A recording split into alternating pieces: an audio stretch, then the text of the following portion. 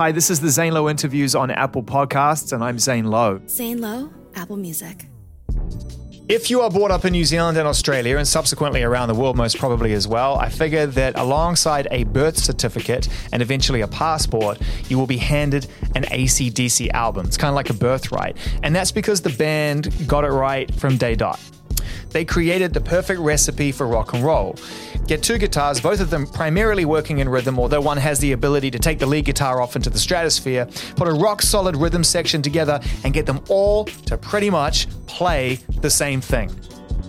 That is the essence of groove, and if you get it right, it is a flawless victory. So when people take a look at a glittering career like AC/DC's, where they've sold almost more records and played to more people than any other musician on the planet, and they start to criticize the band for not changing it up or making records that are unique or different, number one, they're missing the subtleties of the journey, because there are differences in AC/DC records as they've gone through, but really what they're forgetting is the fact that if you create the perfect dish on day one and it becomes your signature, why would you add more seasoning 40 years down the line? You just don't. You do what AC/DC is designed to do. They may not have changed what they make considerably, but changes have happened along the way. They lost their original frontman, Bon Scott. Founding member and a big part of the heart and soul of the band, Malcolm Young, passed away a few years back. In recent times, current singer Brian Johnson has gone through hearing difficulties, which put his future in the band in doubt. Bass player Cliff Williams decided to walk away, and drummer Phil Rudd has been on and off going through a whole other thing, which you can go and read about if you really want to. But the bottom line is that AC/DC have been through the kind of challenges that would have put most bands and artists into retirement long ago. And yet here they are, back together with their rock or bust lineup, ready to go again. Sydney, Florida, Los Angeles combined, conversation ensues. Myself, Angus Young, and Brian Johnson in the latest conversation right here in the interview spot with the indestructible AC/DC.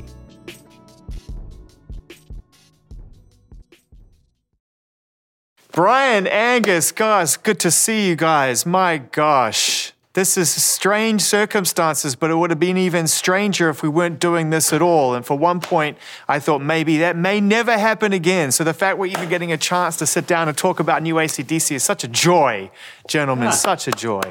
Thank you. Thank you for coming through and delivering once again on an amazing record. Last time we saw the two of you hanging out with your friends, it was rock or bust.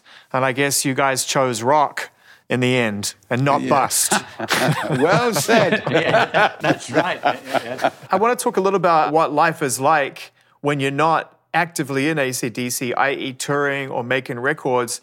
I mean, I see Angus behind you. You got a couple of Marshall stacks there. Yeah. But do you sort of try to keep remnants or reminders of the band at bay at home, or do you lean into the legacy of the band even in your own lifestyle? I'm lucky in the sense when I'm not doing anything, I've got a good kind of switch. I can kind of switch off to what I'm doing. So even if I've been on even touring, after a couple of weeks, I get a little bit antsy. I get a little bit, I've got to do something now. So then I just, go in my little studio and start doing a little bit of work. When it's time to pick the guitar up and lean into something, are you thinking about AC/DC, or are you just playing for the love of playing and it naturally just comes out? Yeah, if I just pick up a guitar at home, I might doodle for a little bit, a few minutes, just do a few, warm up my hands and fingers and try something off the wall. Other times I might just sit and experiment a little bit, try something different, pick up another instrument and start, banging a drum or picking up a bass. Yeah. And then I usually get, bored after a while doing that, and I go, okay, I'll start now concentrating on putting together a few song ideas. Once I start getting one idea together, that kicks me off to the next one, because I go, okay, I've got to get better. And build off that. I wondered how many riffs and how many ideas you sort of kick around before you land that one that is up to the standard of the band, that's going to hold it down with all the other great riffs and great songs that you've worked on with the band and with your brother in the past. I get very excited with doing something new and going, well, it's AC/DC, but it's got a little bit of a different angle on it. So that's always, for me, the big puzzle, finding something that's AC/DC, but it has it's something you've not heard AC/DC done before. So you try to look for new ways of doing riffs and you experiment a little bit with those. But then when you get something, you go, oh, that's definitely AC/DC. And you know that you've cracked a puzzle there. And that gives you a little bit of excitement and a little bit of a rush. And then I go, okay, you've done that now. On to the next thing. And then find another song idea that you can go, right, I've got to now, get better than what I did with the one before. So it's a constant puzzle.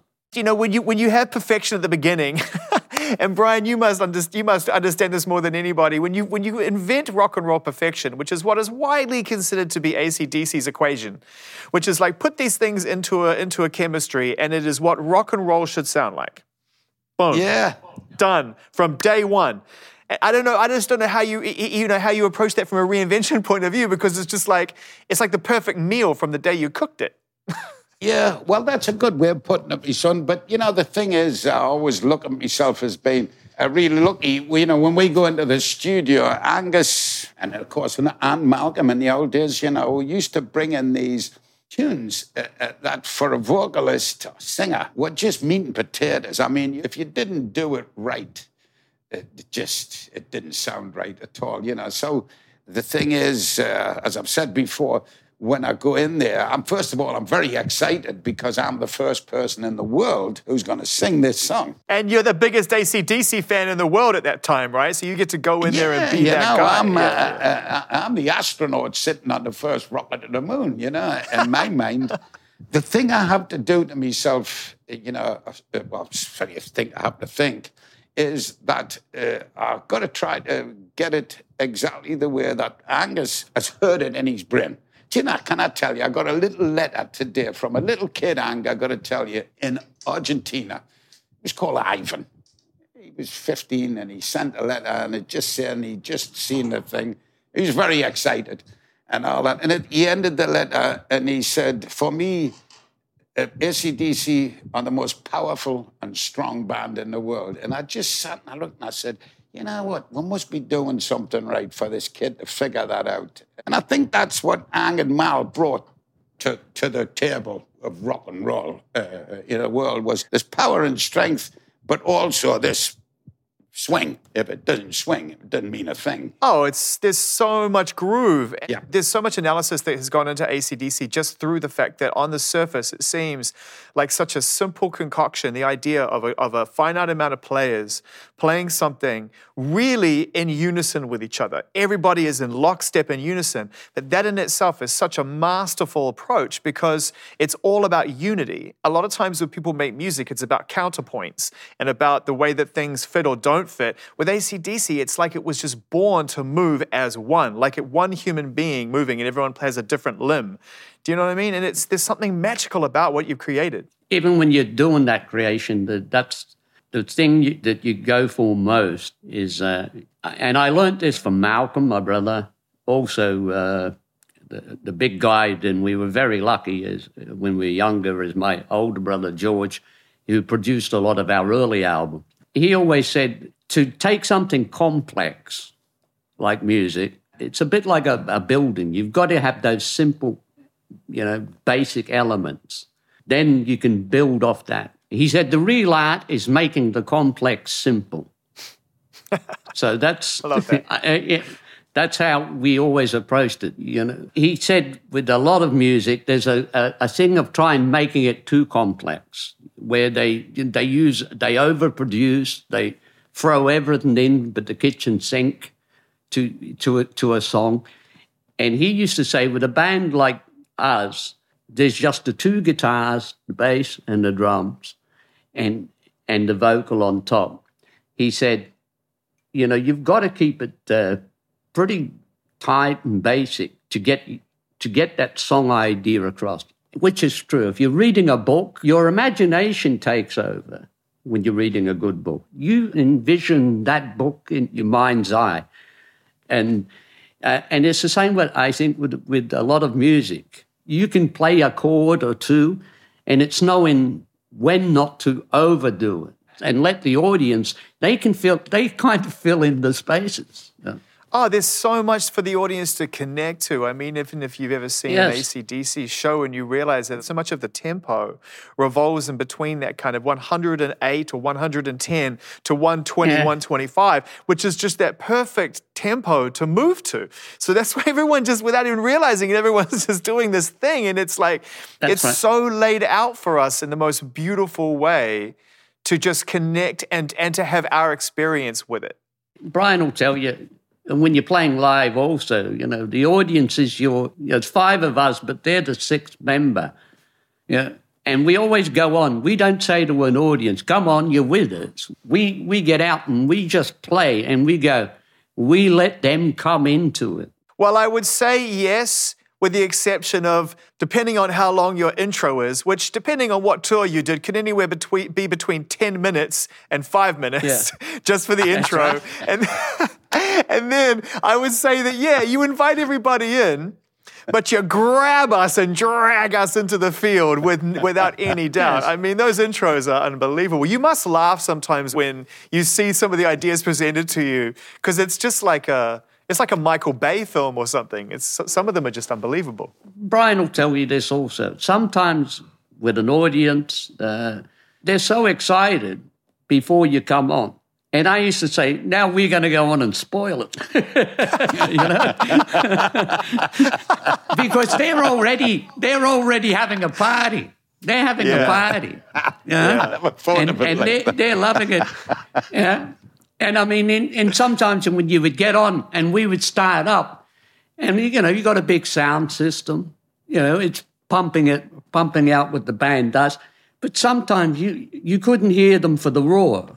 That's what happens when you write classic after classic after classic. It's been an incredible ride, and let's just not take this moment for granted. Yeah. Because I would say there are very few bands that can see off danger and tragedy and challenges the way that AC/DC can, and yet with the tragic passing of Malcolm, with what Phil was going through, Brian, what you went through, and ultimately what Cliff decided to do, I have to be honest, I thought, I don't even think AC/DC can survive this. I genuinely felt that. And I really tip my cap to you for seeing the tour through. And maybe we could talk a bit about Axl later, because he deserves a little moment, because he really stepped up. And I watched footage of that. I didn't have tickets to any of those remaining shows, but I saw footage. He really stepped up and poured his heart and soul into it. But I just didn't think that you would come back from this. And so my question, Angus, is, did you? Not really, no. Because for me, it was the big question mark. Malcolm, my brother, was always really practical. That's always how I knew him. I remember even from when we were younger, he would say to me, you got any good ideas or something for stage or something? And I would say, oh, well, what about we maybe try this? And he would go, right. And any idea, he would make it practical. That was always, for me, his gift. I mean, even first starting out, I think we had to go do a few gigs outside where we were living, and we needed transport. Malcolm would go, come on, me and you. We go down a used car place. We get a car. It was an old bomb. It was lucky it was even roadworthy, It was like buying something from Fair Deal Dan, And we got this old little truck just so we could do those gigs. So that was how his mind worked. He was the doer. He was the one who made it he made it possible. Practical. Yeah. And even if I had some little riff I had going, he would break it down and we can make this into a good rock intro. So he was the one that could sync a song through, and break it down to the parts, where he always said, that's what we got to do. Keep it tight, keep it simple. There was nothing worse than, when people are tapping their foot, you want them to keep tapping. You don't want to... Yeah, that's called groove. That's right. So that was his whole thing. Yeah. When we had Bon Scott, our original singer, and he passed very tragically. It was Malcolm, after a couple of weeks, called me up and said, there's no point in this, the two of us just moping all the time. Let's just we'll get a little studio And the two of us will go there and we'll just do what we were doing before, just writing songs and don't think of anything. And then hopefully you can deal with the crisis of it, get through it. And that was good kind of therapy for us because it took our minds away and we could concentrate on what we were doing. Well, it sounds like he had the ability to be able to make you understand that when something seemed too vast, whether it was a riff or a journey to a gig, that you had to take one step in front of the other in order to get to the end of that particular thing. And when that advice and that friendship and that relationship as a brother and as a mentor and as someone who's really close to you is no longer there, how do you respond to that? Because that has been Malcolm's role, as you said, for decades, I talk to him here in my head. I have to go through him, and then I've got my other brother, and I have this conversation going on with the three of them, and then I rely on what they taught me, and also from my old brother George. He had taught in his early, he'd got us very young. Took us in studios, let us even, when I was in my teens, play on records with him doing the guidance, so you understood how a record was made. And he did the same with Malcolm. He used Malcolm a lot on doing sessions. It gave us, a good insight, especially on the studio side at a young age. So all of that experience, that helped us. I always felt really lucky, and Malcolm was always generous. Anything he did, like when we were younger, I just had an acoustic guitar from my early age, Malcolm had an electric guitar, which he got off my brother, and he was using that. Then he gave me that guitar, and then later on he came in to me and said, and I didn't ask or anything, he said, I've got you an amp. He'd gone out and got me an amp. He was always good at that side. He had a big heart towards me. And even later on, because he used to always say, or he'd come visit me and he'd go, Angus, you need some microphones. And he'd come back the next time with a bag of microphones. Or he would go, I'll get you some better speakers. He would come back. He was always doing stuff like that. He sounds like an amazing brother, first and foremost, before anything else. Yeah, we had our differences at times, and we were two brothers. We could beat the crap out of each other at times too. But I couldn't fault him in his generosity, and his time also, because he was always so very quick with ideas. Anything in a studio, playing songs. I mean, Malcolm knew songs I didn't know existed, When we were kids, we were once playing at a wedding, and, somebody said, can you play Zorba the Greek? And Malcolm, yeah, sure. No, I'm going. What? No. Malcolm No. Malcolm starts it up. He gets it. He got us through. I'm just following him. I'm like a bar behind going, what's he doing? Yeah. You've dedicated this album to him. Yes. And rightfully so. And so his spirit clearly still permeates through this. Now, you were very clear that there was no playing to some degree that directly related to him because, and I love the way that you said this, you were worried about manipulating his parts because I guess to some degree he did also a very good job of establishing his own taste profile, his own design of what he would have wanted. And you wanted to respect that. Is that right? Yeah, I didn't want to pick pieces together, and I know the technology's there, but I didn't want to do that. He would not have liked that. Yeah. Even when we were doing a track or somebody said, and Malcolm thought, oh, no, we could do better. He didn't let it go until he thought all the parts were there, even if it meant redoing, the whole guitar work on a track or anything. Whatever it took. Whatever it took. And he was always proud of his own performance.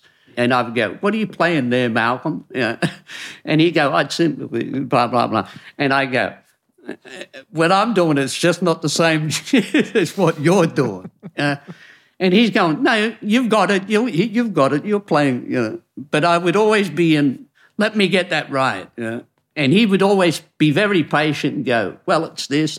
No matter how long it took for it to go in my head, And I used to say, I always feel a little bit one or two steps behind him. And Malcolm would go, no, Angus, he goes, when you got it, he said, it might take you those 2 steps, but when it's in, it ain't leaving your brain. So he was always good like that. Amazing, absolutely incredible. And as you said, the engine, I mean, for the longest time when he played, just so rock solid. So you're in a situation where, and you said this beautifully before, where you still make decisions based on what you've learned from your brothers and from this amazing tutelage that you got.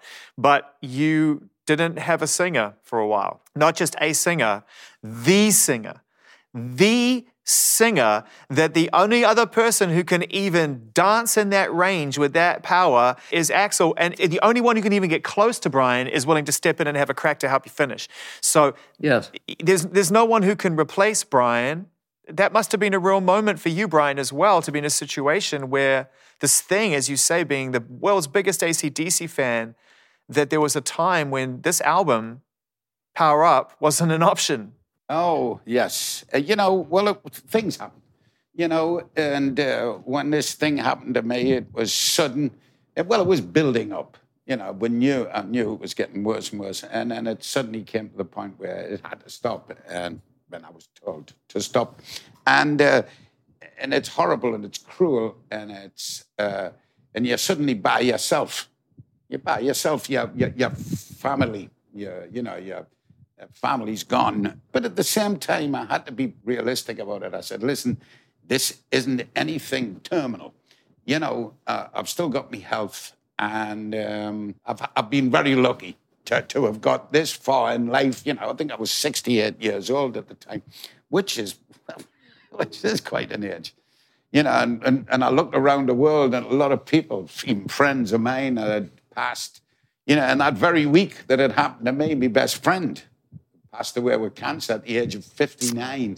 Sorry. And that was like a double blow. And it was all pretty rotten.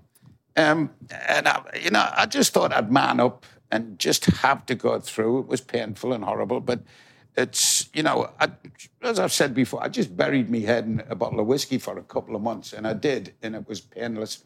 And I didn't take drugs, or go and see a psychiatrist, or, do all that rock and roll, what you're supposed to do, No, you did Scottish therapy. Yeah, I did. It was good. You just manned up. And then, through all of that, and I'm just like you and Angus, and did you think anything was going to happen? Well, of course I didn't. I thought that was it. And then really, it was only about 18 months after that, and I was just kind of still missing and wondering what to do next, or if anything, because I'm like, Angus, I've got to do something, I'm just an itchy kind of guy. And I got the call from Angus in the office, management and things, and asking if I would like to do an album. And of course, I thought, surely this couldn't be another great chance in life to do what you love doing. And it certainly was. And that's why I'm so appreciative of the lads and everybody to just give you a chance to get in there and, sure you can try your stuff out in the studio. But Brian, in your mind, because I know that when you go through significant hearing damage, and I have a bit of mild hearing damage from loud music throughout the years and such, so I know that when it gets to that point, you have to really try to take care of it. But there are other ways that you can work around it, and I know that you were going through treatment. In your mind, though, Brian, when you left that tour, when you had to walk away, did it feel like you might not get a call like that? Because singing on an album is very different to doing 200 shows around the world. Were you concerned about that? Yes, but technology is a wonderful thing, Zen. And I got to tell you, it was just lucky. When this wonderful gentleman, he came up and was looking for me, and he was an audio professor, and he wanted to try this new technology. And he said, listen, we could do it together if I can come down and visit you. And I didn't know. I thought it might have been all smoke and mirrors, somebody trying it on. But he was the actual genuine article, and he did fly down all the way from Denver, Colorado, and we sat there for 2 days, and I just couldn't believe the results. But unfortunately, it was the size of a car battery. Right. And so we spent the next 2 years basically miniaturizing, which is the hard thing. But anyway, It worked well. And when we'd done the album and we shot a video in Amsterdam, Angus said, do you want to do a rehearsal? Because I didn't want to go through what I went through again. And so I said, yeah. And Angus put the whole back line up. And they were saying, well, we can start quietly. And we said, no, I want full battlefield conditions. And little Stephen came with us, and we'll put it in the ears. And we were expected at least, maybe 2 days of screwing around. But boy, oh boy, it worked straight away. Oh, I can't even imagine. That would have been an incredible feeling, an incredible experience. It's funny, isn't it? So many people go through life and they get told for injury or for lots of different reasons, you can no longer play your chosen sport. You can no longer do the thing that you spent your childhood dreaming of doing. But it's very rare you get a chance to come back and you get a chance to do it again. I don't have the words. I really don't have the words to tell you how I felt. But happy was one of them. It was really good. I bet. Yeah. But also, not just you. I mean, you talk about second chances, but Angus, it can't be lost on you the importance, especially when you hear this new album, just how incredible it is to hear Brian singing at full capacity again, and to know that was able to happen thanks to technology and friendship. Yeah, it was an easy thing, because we'd worked with Brian all those years from when, Bond. It's a long time, It's over 40-something years. So I know with my brother, with Malcolm, because all of these songs that are on Power Up, the album, these are all ideas that me and him had worked on. Malcolm knew that. That's how he knew the band. I would have to do that anyhow. I would need to contact Brian first. I knew Brian we'd been kept updated, that he'd been getting good results with that, working with that technology. And so everything seemed to come together, everyone, and Cliff wanted to be on board, because Cliff had always said, even at the end of the tour, I had said to him, if I do anything, do you want me to contact you? And he said, yeah, no, definitely contact me, So what did you take from that? Again, this Rock or Bust tour must have been beyond challenging, because all these things are happening at the same time. And then, to the credit of yourself and to the band, you saw this tour through. Most wouldn't have. You saw it through prior to the end of it, when Cliff said, this is going to be it for me. It's almost a mixed message for him to turn around and say, but give me a call at the end of it, because you would think that for him to go through that heartache for him, to make a disconnection, that he would need to make a clean break and go, the rest of my life is now dedicated to something else. What did you take from that when he sort of said to you, no, give me a call. But I knew Cliff at the beginning, from the very beginning, even when we started to get ready to go on tour, Cliff had said this would be his last tour. We knew that. When all of this come up and Brian was in, really bad shape, he couldn't do his role, me and Cliff had to sit and go, okay, we got to deal with the options, what we're going to do. To do these dates anyhow, we had to inform people we wouldn't be able to do them. And you have to tell people the truth. We had a whole group with over 60-something, 70 people working there with us, all waiting on an answer. So. Oh, and it's way more complicated than that. What people don't realize is that there's a significant amount of insurance issues and legalities. It's intense. We could have just stopped and said, we'll cancel and hopefully we'll get another chance. But we knew there would still be even a lot of insurance and legality there. Or we can look at other options. Maybe, and somebody said, well, maybe we could get somebody who might guest. We might have some people who you could try out who might be able to do the role, get you through. So we had to look at those options. And then out of the blue, we got a message, that Axl Rose would help. If nothing interfered with his commitments, he would gladly help us out. So we got a rehearse place and tried out. And, he put a lot of effort and everything. Oh, he was on his best behavior, I think, wasn't he? I mean, if you've ever been to a Guns N' Roses show, I mean, the fact that he showed up on time means he must have a huge amount of respect for AC/DC, because he's not known for being the most punctual on his own time. I'll say that. Yeah, well, I'd only met him a long time ago in the 80s. He had come to a show and he was... To me, he was very, very nice and everything. Basically, that's how it came into be. That allowed us to finish off those dates. So, for us, it was a heaven-sent it was like a little bit like a lifesaver. And even though he had done his foot in, before he started, he borrowed a chair. He was determined he was going to go. So I thought, the first show we had to do, I think, was in Portugal. And, I mean, it was a horrible day. It was raining and everything. It was open air. It was... Anything that can go wrong, yeah. Everything was going wrong. And then just at the last minute, the sky cleared. The storm went away. We got on stage and got through. He performed from the chair, gave it his best shot, and we got through. So that... for the band,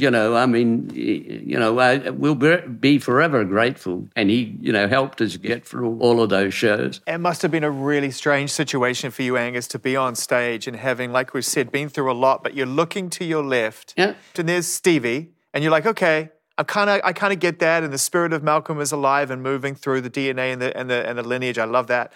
But over here, Cliff, he's out, and where's Phil? And then there's Axl. And there must have been just moments when you thought, wow, how are we even going to get through this time? I mean, I know you're determined, and I know the band is incredible, but crazy. I don't know. Maybe it's because you go, well, it just needs that big bell to fall on top of your head or something. And...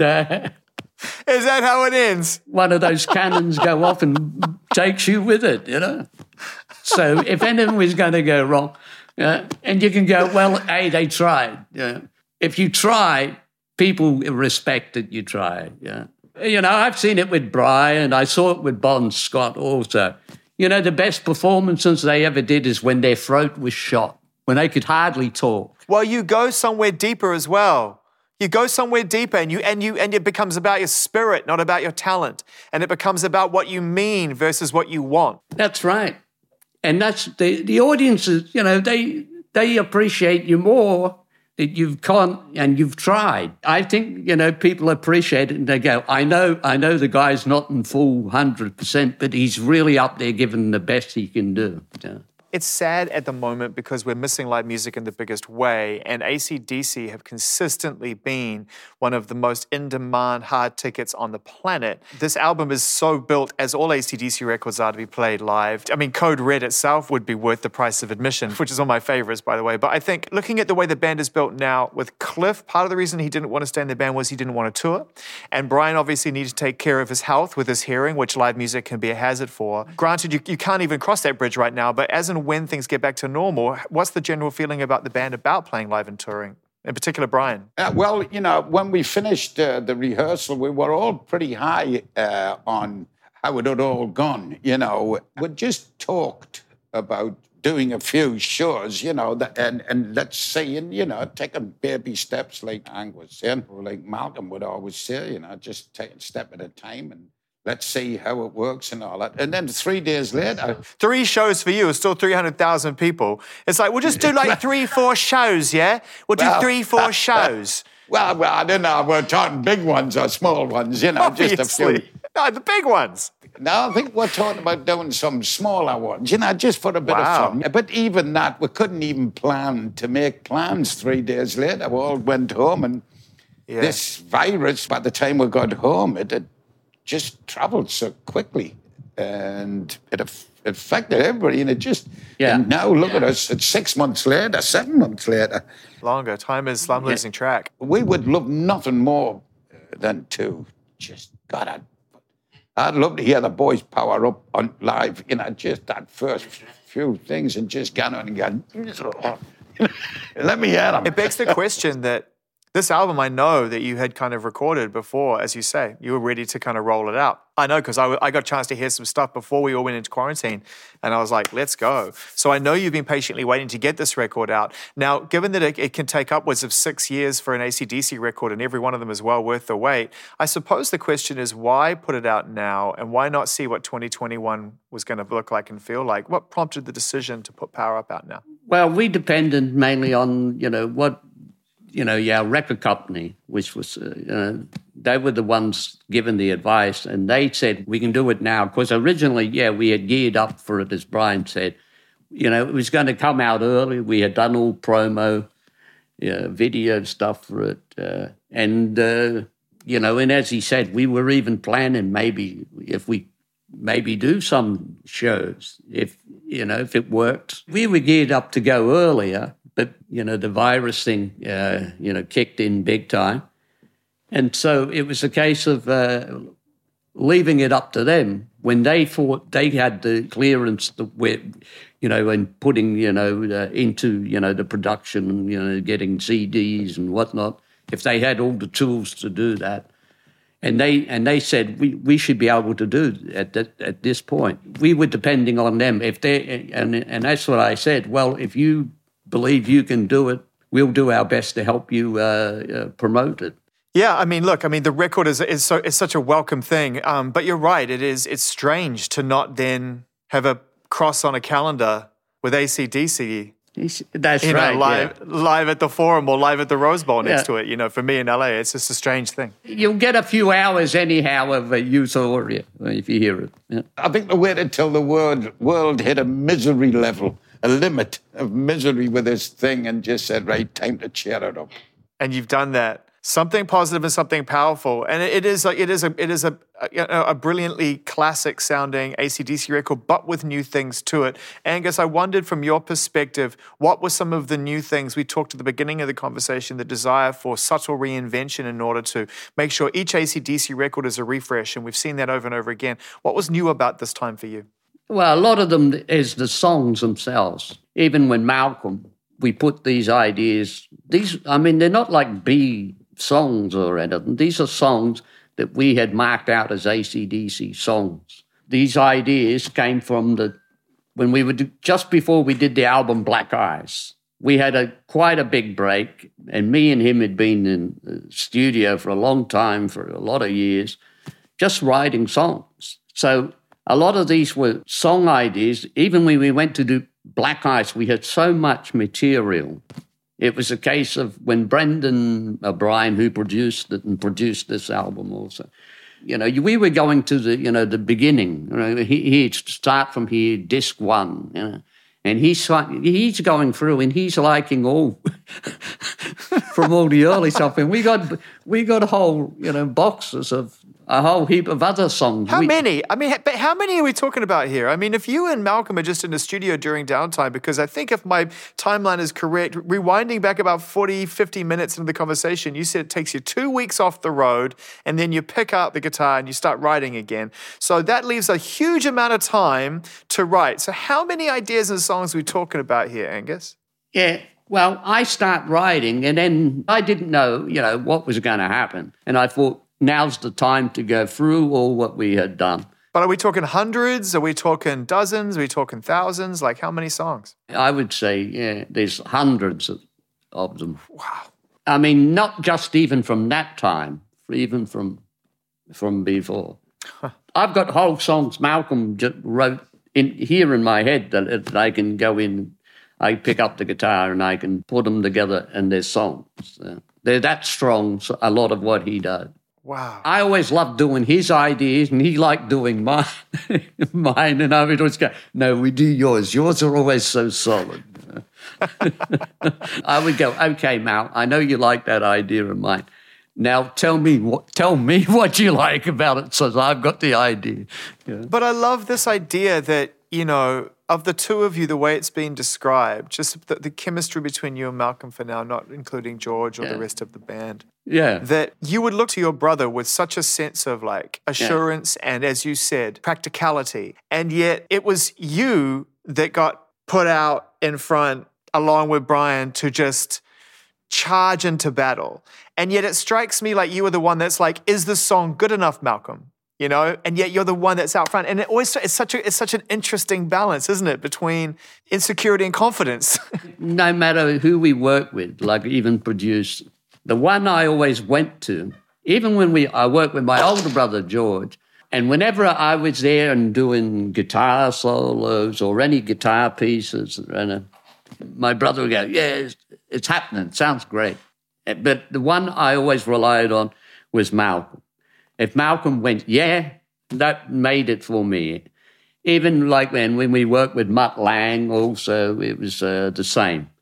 Mutt would go, hey, this is, that's good, that's happening. But I would go, Mal, if Mal said yay, I knew it was good. Or if Mal even he would go to Mutt and go, no, Angus can do better.